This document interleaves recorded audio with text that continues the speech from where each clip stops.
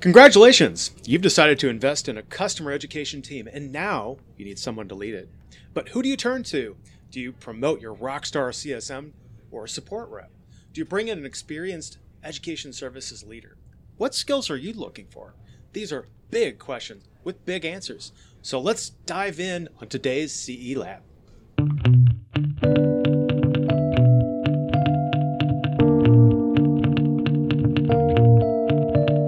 It's October 11th, 2018, and welcome to Episode 4 of C-Lab, the Customer Education Lab, where we explore how to build customer education programs, experiment with new approaches, and exterminate the myths and bad advice that stop growth dead in its tracks.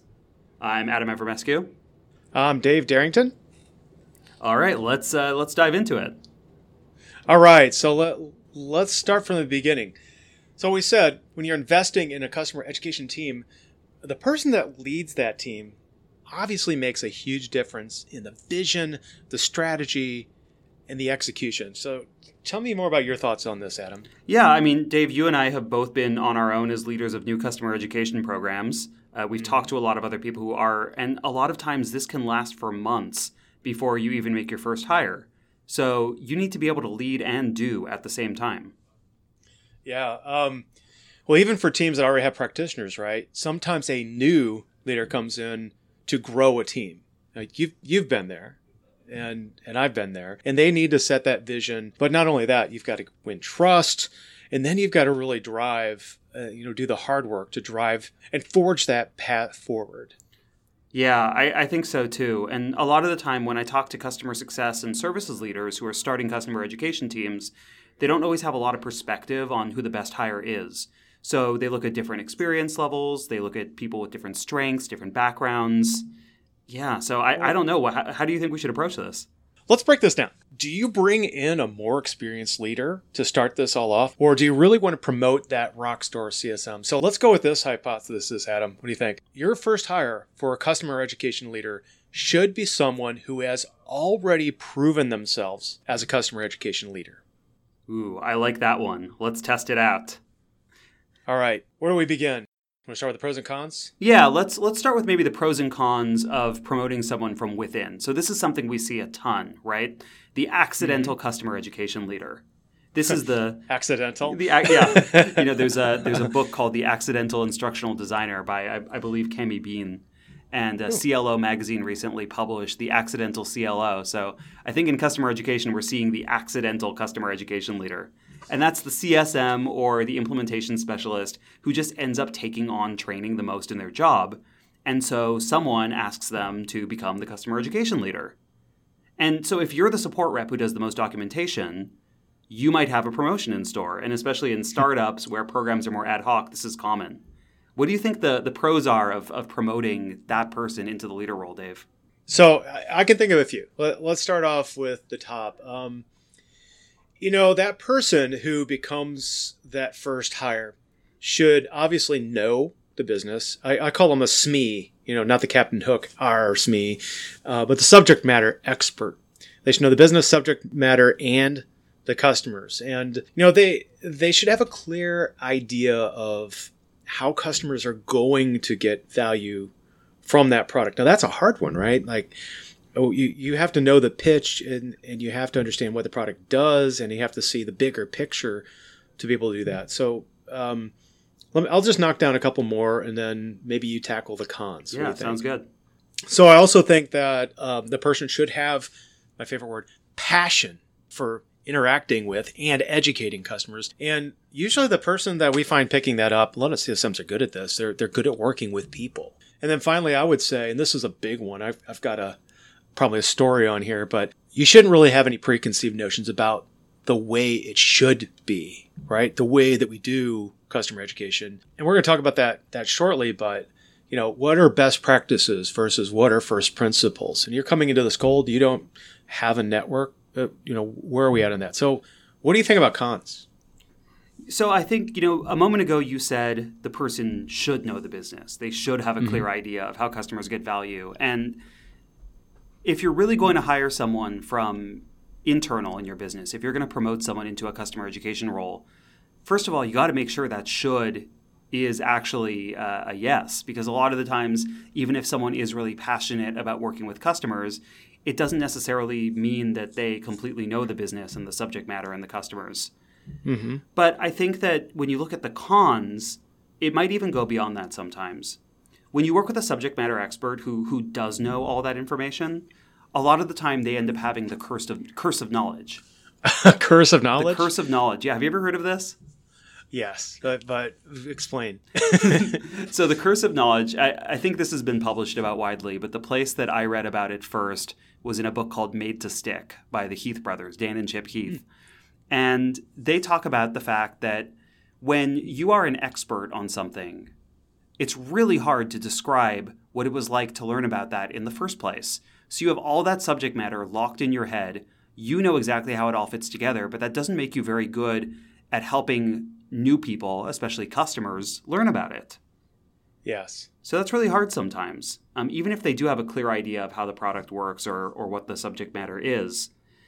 The other thing I'd say is that just because you have all that knowledge in your head, it doesn't mean that you're good at training or developing content. Those are skills, and to build those skills, it requires experience and it requires practice. So if you bring on someone who's really passionate and has subject matter expertise but doesn't necessarily have those skills, are you just throwing them into the deep end? Yeah, that's a really good point. Yeah. So when you say skills, do you mean that such a person needs to have a background, maybe teaching background, or they've gone to, Toastmasters or something like that and practice this stuff? So now you're talking about teaching and presentation, and I think those are just a couple of the skills that someone who's really skilled in customer education has. You probably also need to know some instructional design so that the content that you produce is effective at actually helping people learn. You need to be able to facilitate courses, not just present well if you're going to be doing a lot of classroom training or even a virtual classroom. So there's a ton of skills that someone just walking into this role cold probably won't even know about. That's a lot. Yeah. But that's good. And that's part of why, you said best practices versus first principles. A person who walks into this role just from having been a subject matter expert or being really passionate, they're figuring out a lot of this stuff from first principles. They're reasoning their way into it. They say, oh, this seems like a good idea. And they're not taking in established best practices, which is kind of a blessing and a curse at the same time. It's a blessing because sometimes if you just ask what are other companies doing, what's the quote-unquote best practice, we're making our signature air quotes here, that doesn't necessarily mean it's going to work for your business. But it's a curse because it does mean that you're not necessarily going to know what are the most effective ways to facilitate or to design content, so on and so forth. Yeah, that's good stuff. Hey, here's something. So you've already talked about, got the curse of knowledge. And I've seen this. And I remember working with a ton of individuals throughout my career who are just godlike in their skills. But then you get them down in a room and they're, I wouldn't say a jerk, but they know this and they can't understand why you don't. What about that next thing? Like, how's that role grow? Where is that person going to go? Yeah, I mean, that's a good question. You've probably seen some of this too, so maybe we can talk about it. A lot of the times when I see people who come into this role from having been a CSM or having been a support rep, it's just going to take them a lot longer to grow with the program. So that's not to say that you shouldn't promote someone into that role if they have the energy and the passion and the drive to overcome, I think, some of that, I don't know if we should use this word, but some of that ignorance about the broader subject. That's a good word. Give me a bad word, but yeah, good. Yeah, I don't know. What do you think about that? I think that, they say ignorance is bliss sometimes, but it's not. That if you're passionate enough to want to do this, I would think, and I know from first principles, that you need to be reading and learning and interacting. That's, if there's stuff that works out there, I mean, let's use that candidate, you're a CSM. You've got a lot of the skills already, but you may not have other skills like instructional design or facilitation of a cast or webinar. So I think you need to be hungry. Yeah, absolutely. And then in terms of growing with the program, you also need to start moving from the thing that you're really good at tactically to being able to make strategic decisions. Because if you're the head of customer education, you're not just really good at training customers. You're probably also starting to make decisions about what LMS do I implement? Do I even implement an LMS? How do we single source content? All sorts of weird questions like that you've probably never come across in your CSM role. Yep, that's really true, and I mean I think it's true for all of us that you're always when you're growing, and I've been there. I grew. Well, I started as an educator, but I continued to grow and build out that thing, and I was constantly learning, and I was hungry to try new things and learn. So yeah, that's sage advice. Sage advice. We've both been there. We've been that person. So not to say you shouldn't promote that person into the role, but Dave, if you were that person walking in as a CSM who just became the accidental head of education, what advice would you want to be given? Oh my goodness, that's huge. And I've seen this, Adam, happen a lot. Like CSMs are actually really good at the things that you said. Things that I said before. I think they know the subject, they understand a lot. But a lot of the times I see that role in particular start to flounder a little bit is that, hey, they've come in, they've never done this before. So you're going to need to go out and find the others, find your people, the communities. We in the customer education community, I mean, I think SEDMA is an organization that's pretty good. The Customer Education Management Association. SEDMA. Yep, and I think you're going to a conference there pretty soon. I am. Maybe we'll do a special recap episode of that. Great call. Let's make that happen. But SEDMA is a good place to go. There's tons of materials. TSIA, you've mentioned that a couple of times. Technology Services Industry Association. Yep. Mm-hmm. You're spitting out my acronyms. I love it. And then just getting out and reading and finding books. I have a couple or 3 books on my desk. You could do other things too, like your own research. You could talk to other companies. The one of the things I find really inspiring is that we have a network that we're involved in, and we're talking to customer education folks all the time and learning new things from them and sharing ideas and asking questions. You got to get engaged. You don't be isolated. Whatever you do, however you get into the role, even if you're a seasoned professional, the world is changing on us hardcore. So learn, definitely. Learn, connect. Find the others. We like to hang out in a Slack channel called Customer Education Heroes. That's a cedhero.slack.com if you want to come talk to us there. Yeah, right. And talking to other companies, that's a great point too. When I first started at Optimizely, that was one of the reasons why I wanted to start the customer education meetup in the Bay Area, was because we had such a hard time finding other people who were doing this. So we didn't know what the best practices were at the time. There weren't a lot of customer education programs to talk to. And the other thing I'd say is make yourself a starter pack. If you have never learned about instructional design, about facilitation, about customer education strategy, start amassing those resources, whether it's books or blogs or other resources in the community, so that you can start to self-teach a little bit. Yeah, and that's really a hallmark of an education leader is in education, you're always learning. If you're not learning, you're not doing education. Yeah. So it's super huge. Well, we'll come back to that, the traits of a great customer education leader. But first, how about bringing in an outsider? What if you want to hire from the outside for your first customer education hire, Dave? Well, let's talk about this because I think we've both been there as well. Like a lot of times, if you built a customer education program to maturity, then you might be a good candidate in coming in and working in a new company and building out that program. You're doing it, I'm doing it, and let's go back and forth a little bit on some of the pros and cons. I'll start off with one. Okay. Let's talk pros. I like the ping pong. The person, we talked about this before, that person that you're bringing in, if you're bringing in an outsider, better, and sorry, I'm going to say this, damn well have a vision and a perspective on what to build. I'm sorry, I'm like adamant about We're going to have to bleep that, Dave. Nope, it's important. But no, you have to have an understanding of where the direction that you're going and be impassioned and know what to build and how to build it. Otherwise, I would assert that, and I've seen this in other places, a team might be just flailing. They're throwing stuff against the wall, but they don't have any idea of like how it all fits together, and they may not have a leader. That's something I'm very strongly impassioned about. Or you just kind of get stuck in that ad hoc hell that we called it ad hocatraz on a different episode. Ad hocatraz. Where you're just kind of flailing around, you're reacting to whatever the initiative of the day is, and you don't really have a lot of data to stand up for yourself if you aren't Absolutely. A more experienced leader. I also think that when you bring in a more experienced customer education leader, usually you find someone who's a little better about speaking the language of education and the language of the business. because if you've worked in more business environments and you've worked with more leaders, it gives you a little bit more perspective. And so I think there's been a lot of debate. I was actually just having a conversation with Christine Souza, who used to be the head of education at AppDynamics and several other companies.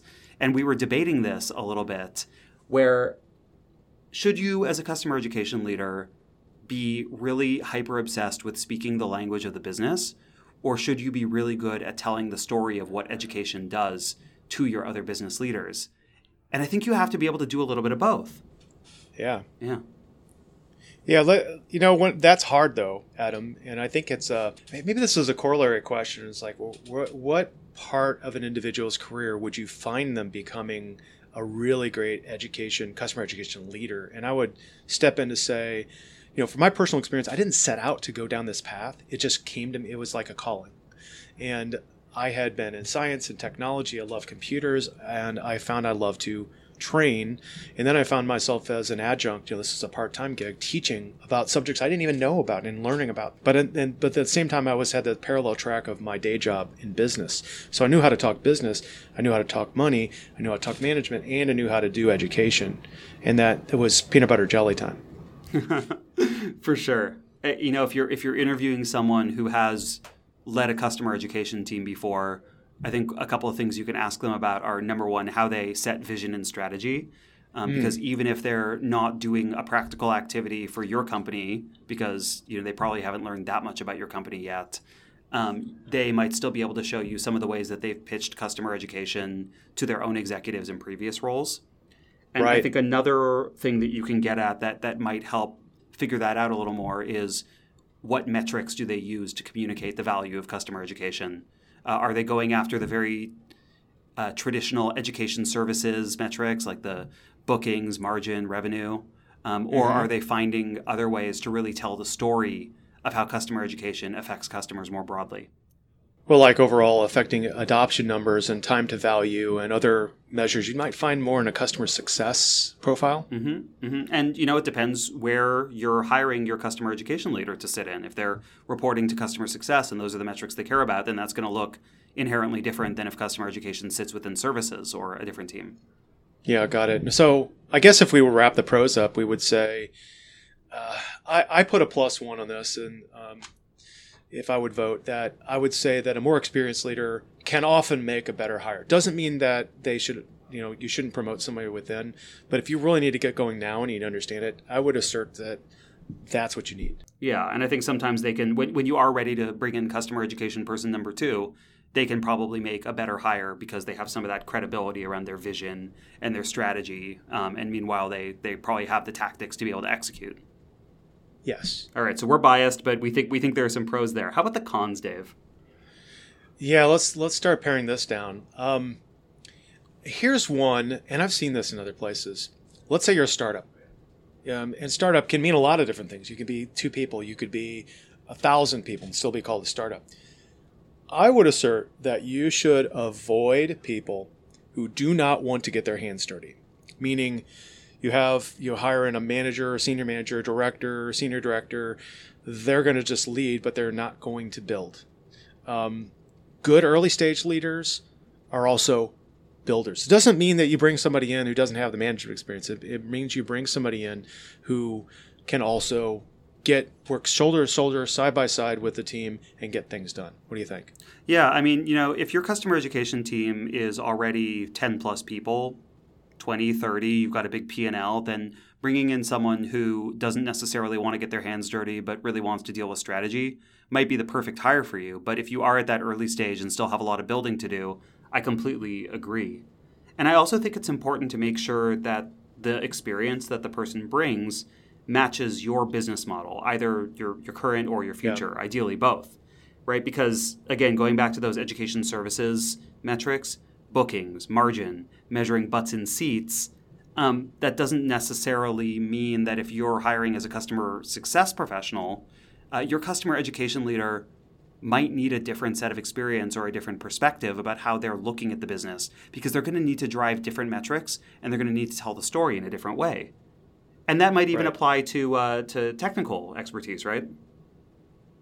Totally. I mean, technical expertise is huge these days. A lot of SaaS apps. I know that our app, Azuqua, is particularly, I wouldn't say it's complicated or too hard to learn. There's just a lot to it, and it presumes a certain understanding of knowledge. So now if you had another product that was just a pretty simple, straightforward tool, right? I'm not going to single anything out, but you might not need somebody as technical, and you need somebody that's more personable. For sure. Yeah, looking at that mix and how it actually matches the product and what they're going to be training to customers, it affects their perspective. Yeah, totally. Yeah. What about the way that they're building the program and hiring the team? That's changed over the past few years, right? Yeah, I think so. Even 5-10 years ago, did it not look quite a bit different? I mean, what have been your experiences in that space?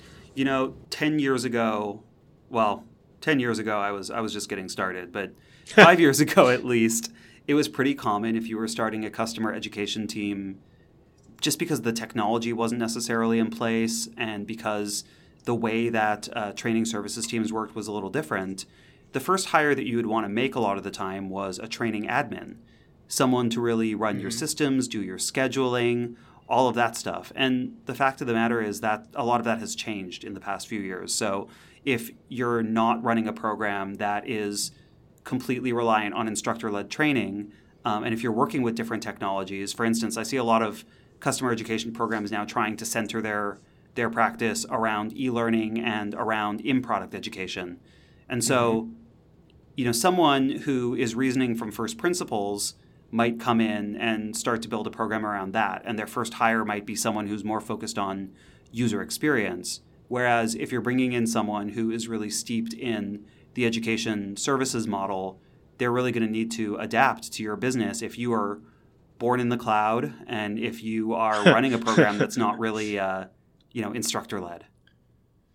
Yeah, there's a lot we can pair into that. I could even say when I started at Azuqua, it was a little bit different from Gainsight, my last gig, in that they needed to get that on-demand, that e-learning content up quick because there was none of it at the time. I mean, there was documentation, but then I could pivot to more instructor-led. But it really depends on what you're posed with, right? Yeah. How you're doing stuff. And I guess, if to wrap that up, pros, cons all included, if you're that person, you really need to sit down. Like, let's say you're being brought in from outside and you're in that interview process. In that interview process, and then after that hiring process, when you land the gig, you got to spend a lot of your time listening. And you got to spend a lot of your time looking at the business and understanding what its needs are. And if you've not ever done SaaS before, and again, this cast is not exclusive to the SaaS market. It's just a really good model to work with. Or like you said, born in the cloud, not in a business born in the cloud, or B2B or B2C. You got to sit down and listen and learn before you can firm up what your vision is actually going to be. Talk with the execs, figure out what you're going to do and where you're going. Yeah, bring your experience, but also be really willing to be curious and creative.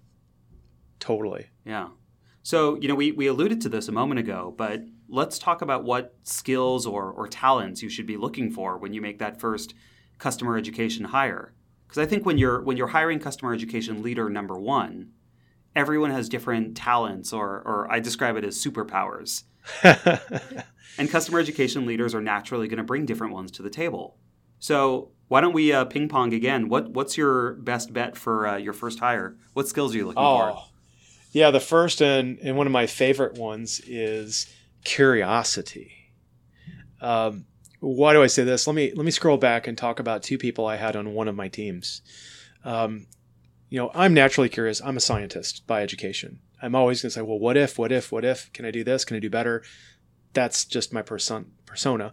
And I had two hires at different times, and one of them was so inquisitive and so intrigued by what could be done and go off and just do things and come back and say, hey, look what I made. And, spare time or no, that was really cool and exciting to see because the light bulb went on. And then I had another one that was more like, well, just tell me what to do. Now, for me, starting out, the just tell me what to do thing doesn't work so well because we need ingenuity, creativity, that curiosity. It all comes back to the same thing. What if I press this button? What happens if I do this thing? That's super important to me. What do you think? Yeah, I agree. It's not as important if they're the person who's most knowledgeable about your product or about your business, but the curiosity is going to go a long way. And I think maybe one that goes along with that I'd add to the list is customer empathy. Because everything you build ultimately is going to be for your customer. So it doesn't really matter how much orthodoxy you've been steeped in as far as learning and development or instructional design. If you're not able to build with your customer in mind and you're not going out and actually talking to those customers and designing for them, I don't think your program is going to be tremendously successful. What do you think about that? So, yeah, what do you think? Well, I'll tell you one experience that I had I thought was cool, and I'm interested to see what you say. Yeah. One of the first things that I did at Gainsight when I was starting to build out a program is I started to do user surveys, not just email. Like I got up on the phone with 20 people and I talked to them about their challenges and their successes in all ranges of their life cycle, whether they're at the beginning of their journey or at the end. And oh my God, I learned so much and they said, well, and actually I made this really cool report at the end of it. And I took that back to my leadership team and they go, what? And they looked at all these different metrics and indices and stuff. And they're like, wow, looks like you have your journey in front of you. So yeah, because we tapped into the customer empathy about how to use the product. So I agree with you. Yeah, that's a great one. And actually, I'm thinking about it. I was probably on the other end of that. When I started at Optimizely, I think I was a much more traditional instructional designer or more traditional learning and development type of professional. And so I came in with a lot of ideas about how to create content and what was instructionally sound. But I was really lucky to be working with people who were user experience professionals, right? Because Optimizely was about optimizing the experience that customers were having on the web. And so because I was lucky enough to be able to work with a team of customer success professionals and marketing professionals who were really oriented around gathering data, talking to the customer, figuring out what does or doesn't work, I was forced to question a lot of my principles from day one and actually try to get some customer data and research, whether that was doing customer interviews or doing heat mapping to figure out where they were dropping off in an experience or actually A/B testing content. That's a great story. It sounds like we came in from kind of different perspectives, which is pretty darn cool. Yeah, and everyone does, right? Well, that's why we're working together, and hopefully we'll work with our community. But let's go further. So I think we have a couple more points. Yeah. Let's talk storytelling. And, this is where, and I think you made the point before about the language of the business and the language of education. And I think it's really, really important to be able to speak both. Like if I talk to business people, you're talking about terms with your leadership team, like EBITDA and all that other, I'm not going to say boring stuff, but it's the mechanics of the business. What are the things that drive the business? The bottom line drives the business, and often a lot of times. So you've got to be able to be attuned to that and in sync with that and adapt. Like if somebody says, look, you need to really start worrying about margins and stuff. Okay, I'll do that if that comes to it. On the other hand, you also need to know education. And that means, at a bare minimum, you were talking instructional design, which is a great asset to have under your belt. Like, what are the outcomes? What are the objectives? What is somebody supposed to learn? And how do I quantify that? So those kind of things are, you tell a story and you're weaving back and forth between business objectives, because that customer on the other end has a business and they have goals. But you also need to compel them and excite them and make them intrigued with stories about the actual product that you're telling, use cases, things like that. And that tells an interesting narrative, because if you're meeting in the middle, like I know at Azuqua we've been doing this a lot, I need to present a use case to an individual, get them excited about them. One of the great ones we had was, hey, a customer was trying to automate an RFP process and deliver a project into the hands of a project manager. Well, it was taking them 40 hours a week to do this. At the end of the process where they used our product, it saved them all that time. And it was a 0 from 40 hours a week. And that story hit, it resonated. And you're talking about business, and then you're delivering with education. Yeah, I like that a lot. You mentioned storytelling, and that's also making me think a little bit about just being data-driven and having the resourcefulness to be able to look at different forms of data. Both our storytelling point and our customer empathy point made me think of that. Because, I really think that whether you're bringing in a customer education professional who's a little more seasoned or whether you're promoting someone from within, a lot of us in this field have a bit of an inferiority complex. And I'll tell you why, right? Like, I think with someone who just gets promoted into customer education for the first time, it's obvious. Like they probably feel a little bit of imposter syndrome. They haven't found their people. They don't know all that there is to know in this area because it's, oh my gosh, now I'm a customer education professional. What do I do?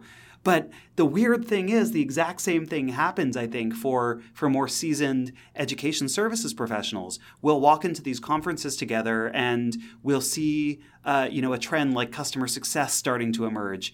And all of a sudden, we feel like, oh my gosh, we need to prove our value in this new world. Uh-huh. And again, this is what I was talking to Christine Souza about just a couple of days ago.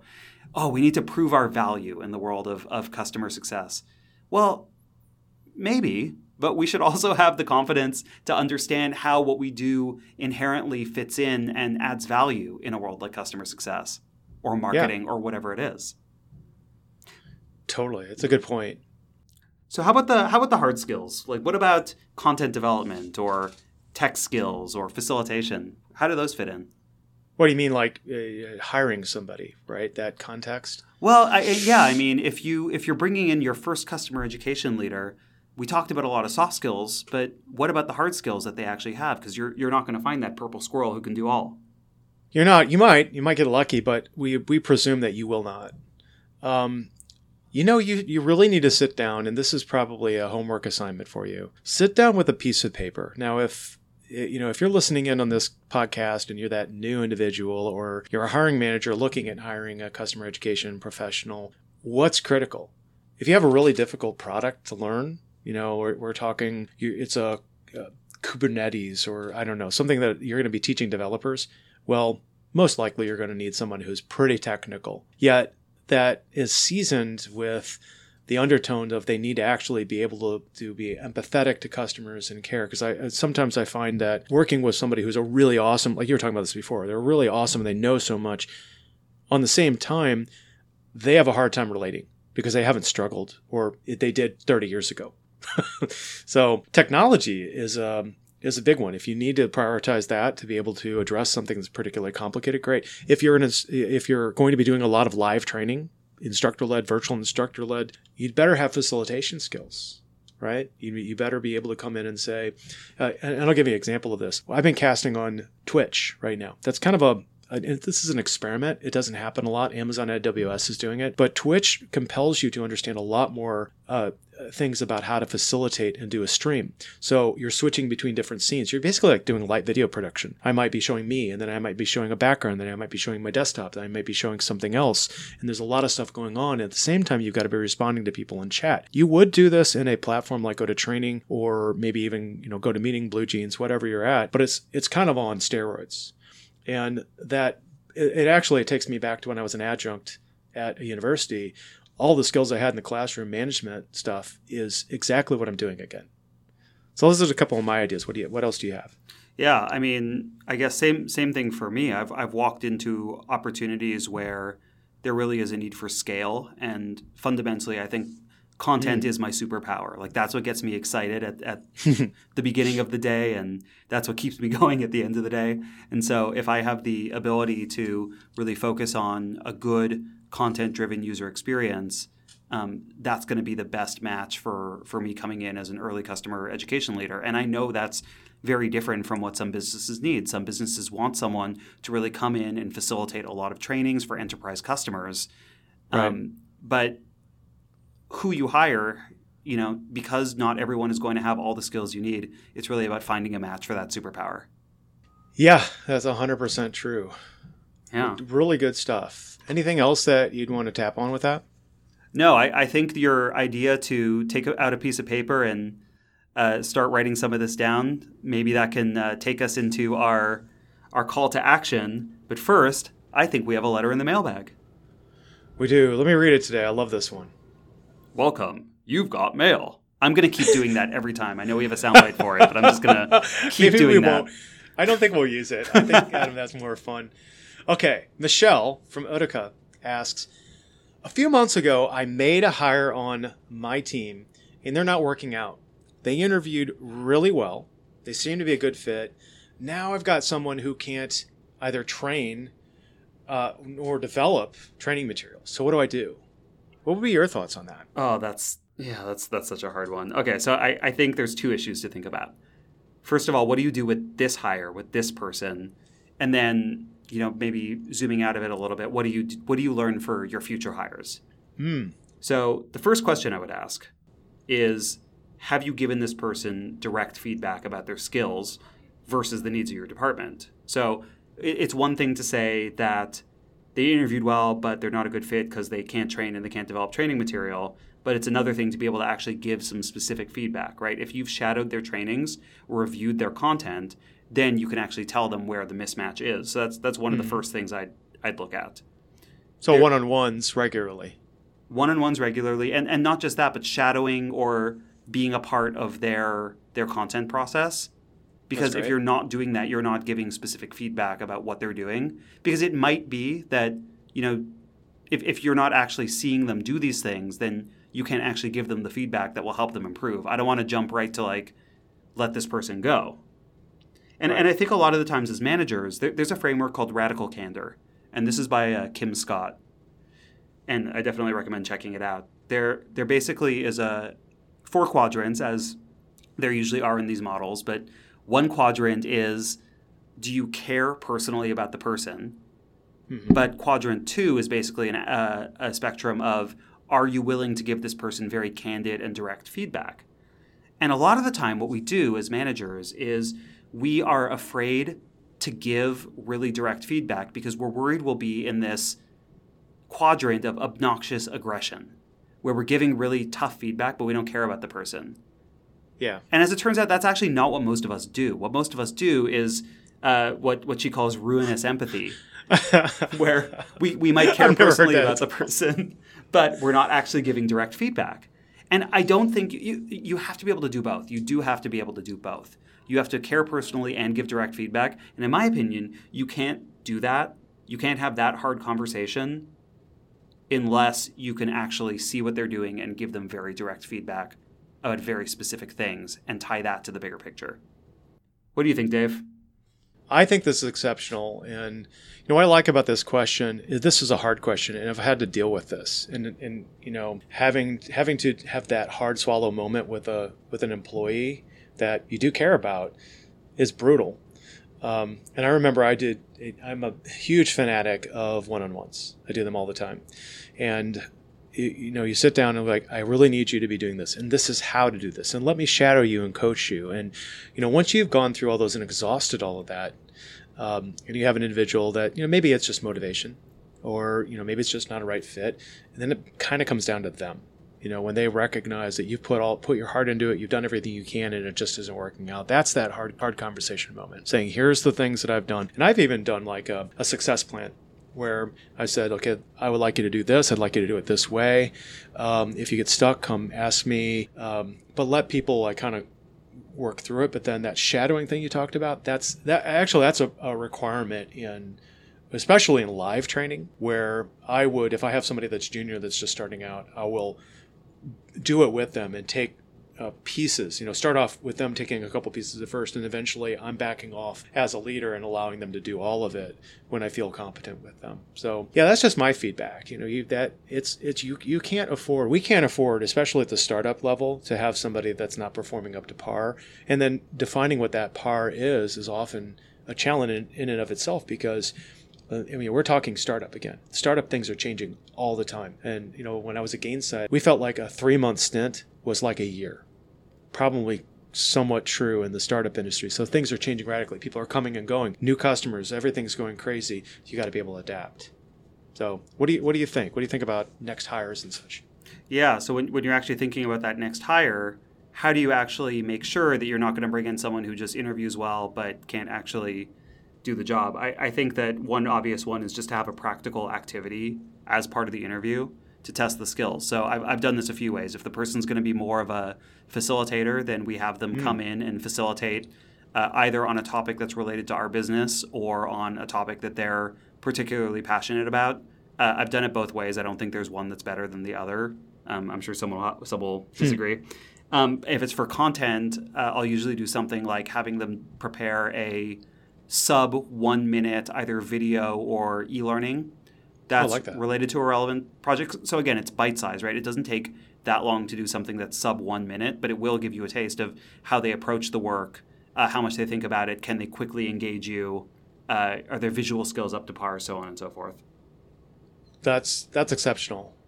So basically, you're doing a performance-based type screening, right? Yeah, and we do this at the end of the process, right? So they've already been in for the on-site interview. We want to make sure that it's still a good candidate experience because I don't want to waste your time any more than you would want to waste mine. Right. So we do it at the end, yeah.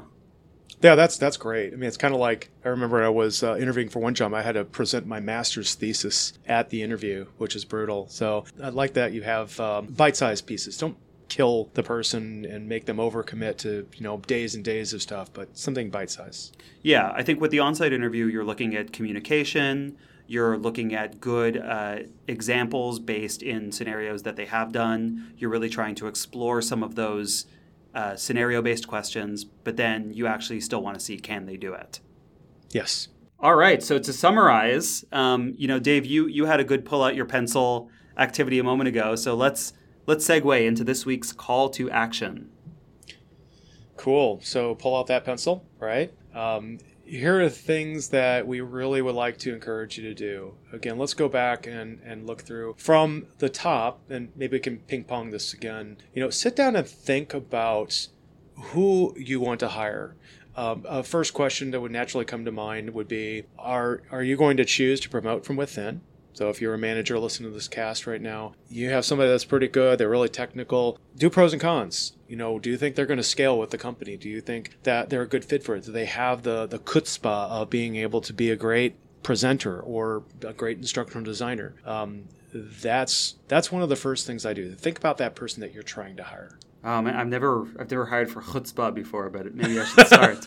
I like that word. Yeah, it's got a nice chutzpah. Okay, so I think going along with that, once you have an idea of what the role is, really start to zero in on what are the requirements or what are the ideal skills or superpowers for someone in that role. And you're not going to have perfect information, but this is going to help you make a better decision about whether you have someone internally who's going to be able to do the job well, or whether you may need to look outside. Because if you know what that skill set is, and you know what's probably going to be needed most in your program, it's going to start making that decision a lot easier as time goes on. So I would definitely put together a little matrix of what are the skills that are going to be needed, and ideally, where do I want to see this person's talents or superpowers?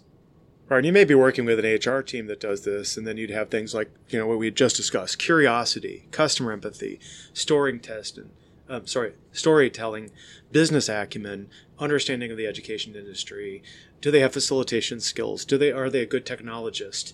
And do they have an instructional design background? That's just kind of a quick run through of all those. Can you think of anything else? Yeah, we might have to put up a sample template on customer.education. Totally, I think that's a great idea. There's a lot in there. Yeah. Well, I think those are pretty actionable, and we can put up a template actually to make it even more actionable for our listeners. Fantastic. So let's wrap this up, Adam. We're at about the 45-minute mark. A nice long podcast. You know how I love long podcasts. So if you want to learn more, we have a podcast website. As I just said, it's customer.education. That's just .education. They make that now. There you can find our show notes, other material, and hey, finding your people is really important. So if you found value in this podcast, share with your friends, your peers, your pets, your network to help find the others. I'm at Avramescu on Twitter. And I'm at Dave Darrington, also on Twitter. And to our audience, thanks again for joining us. Adam and I are having a good time on this, and we hope you go out, educate, experiment, and find your people. With chutzpah. Thanks for listening.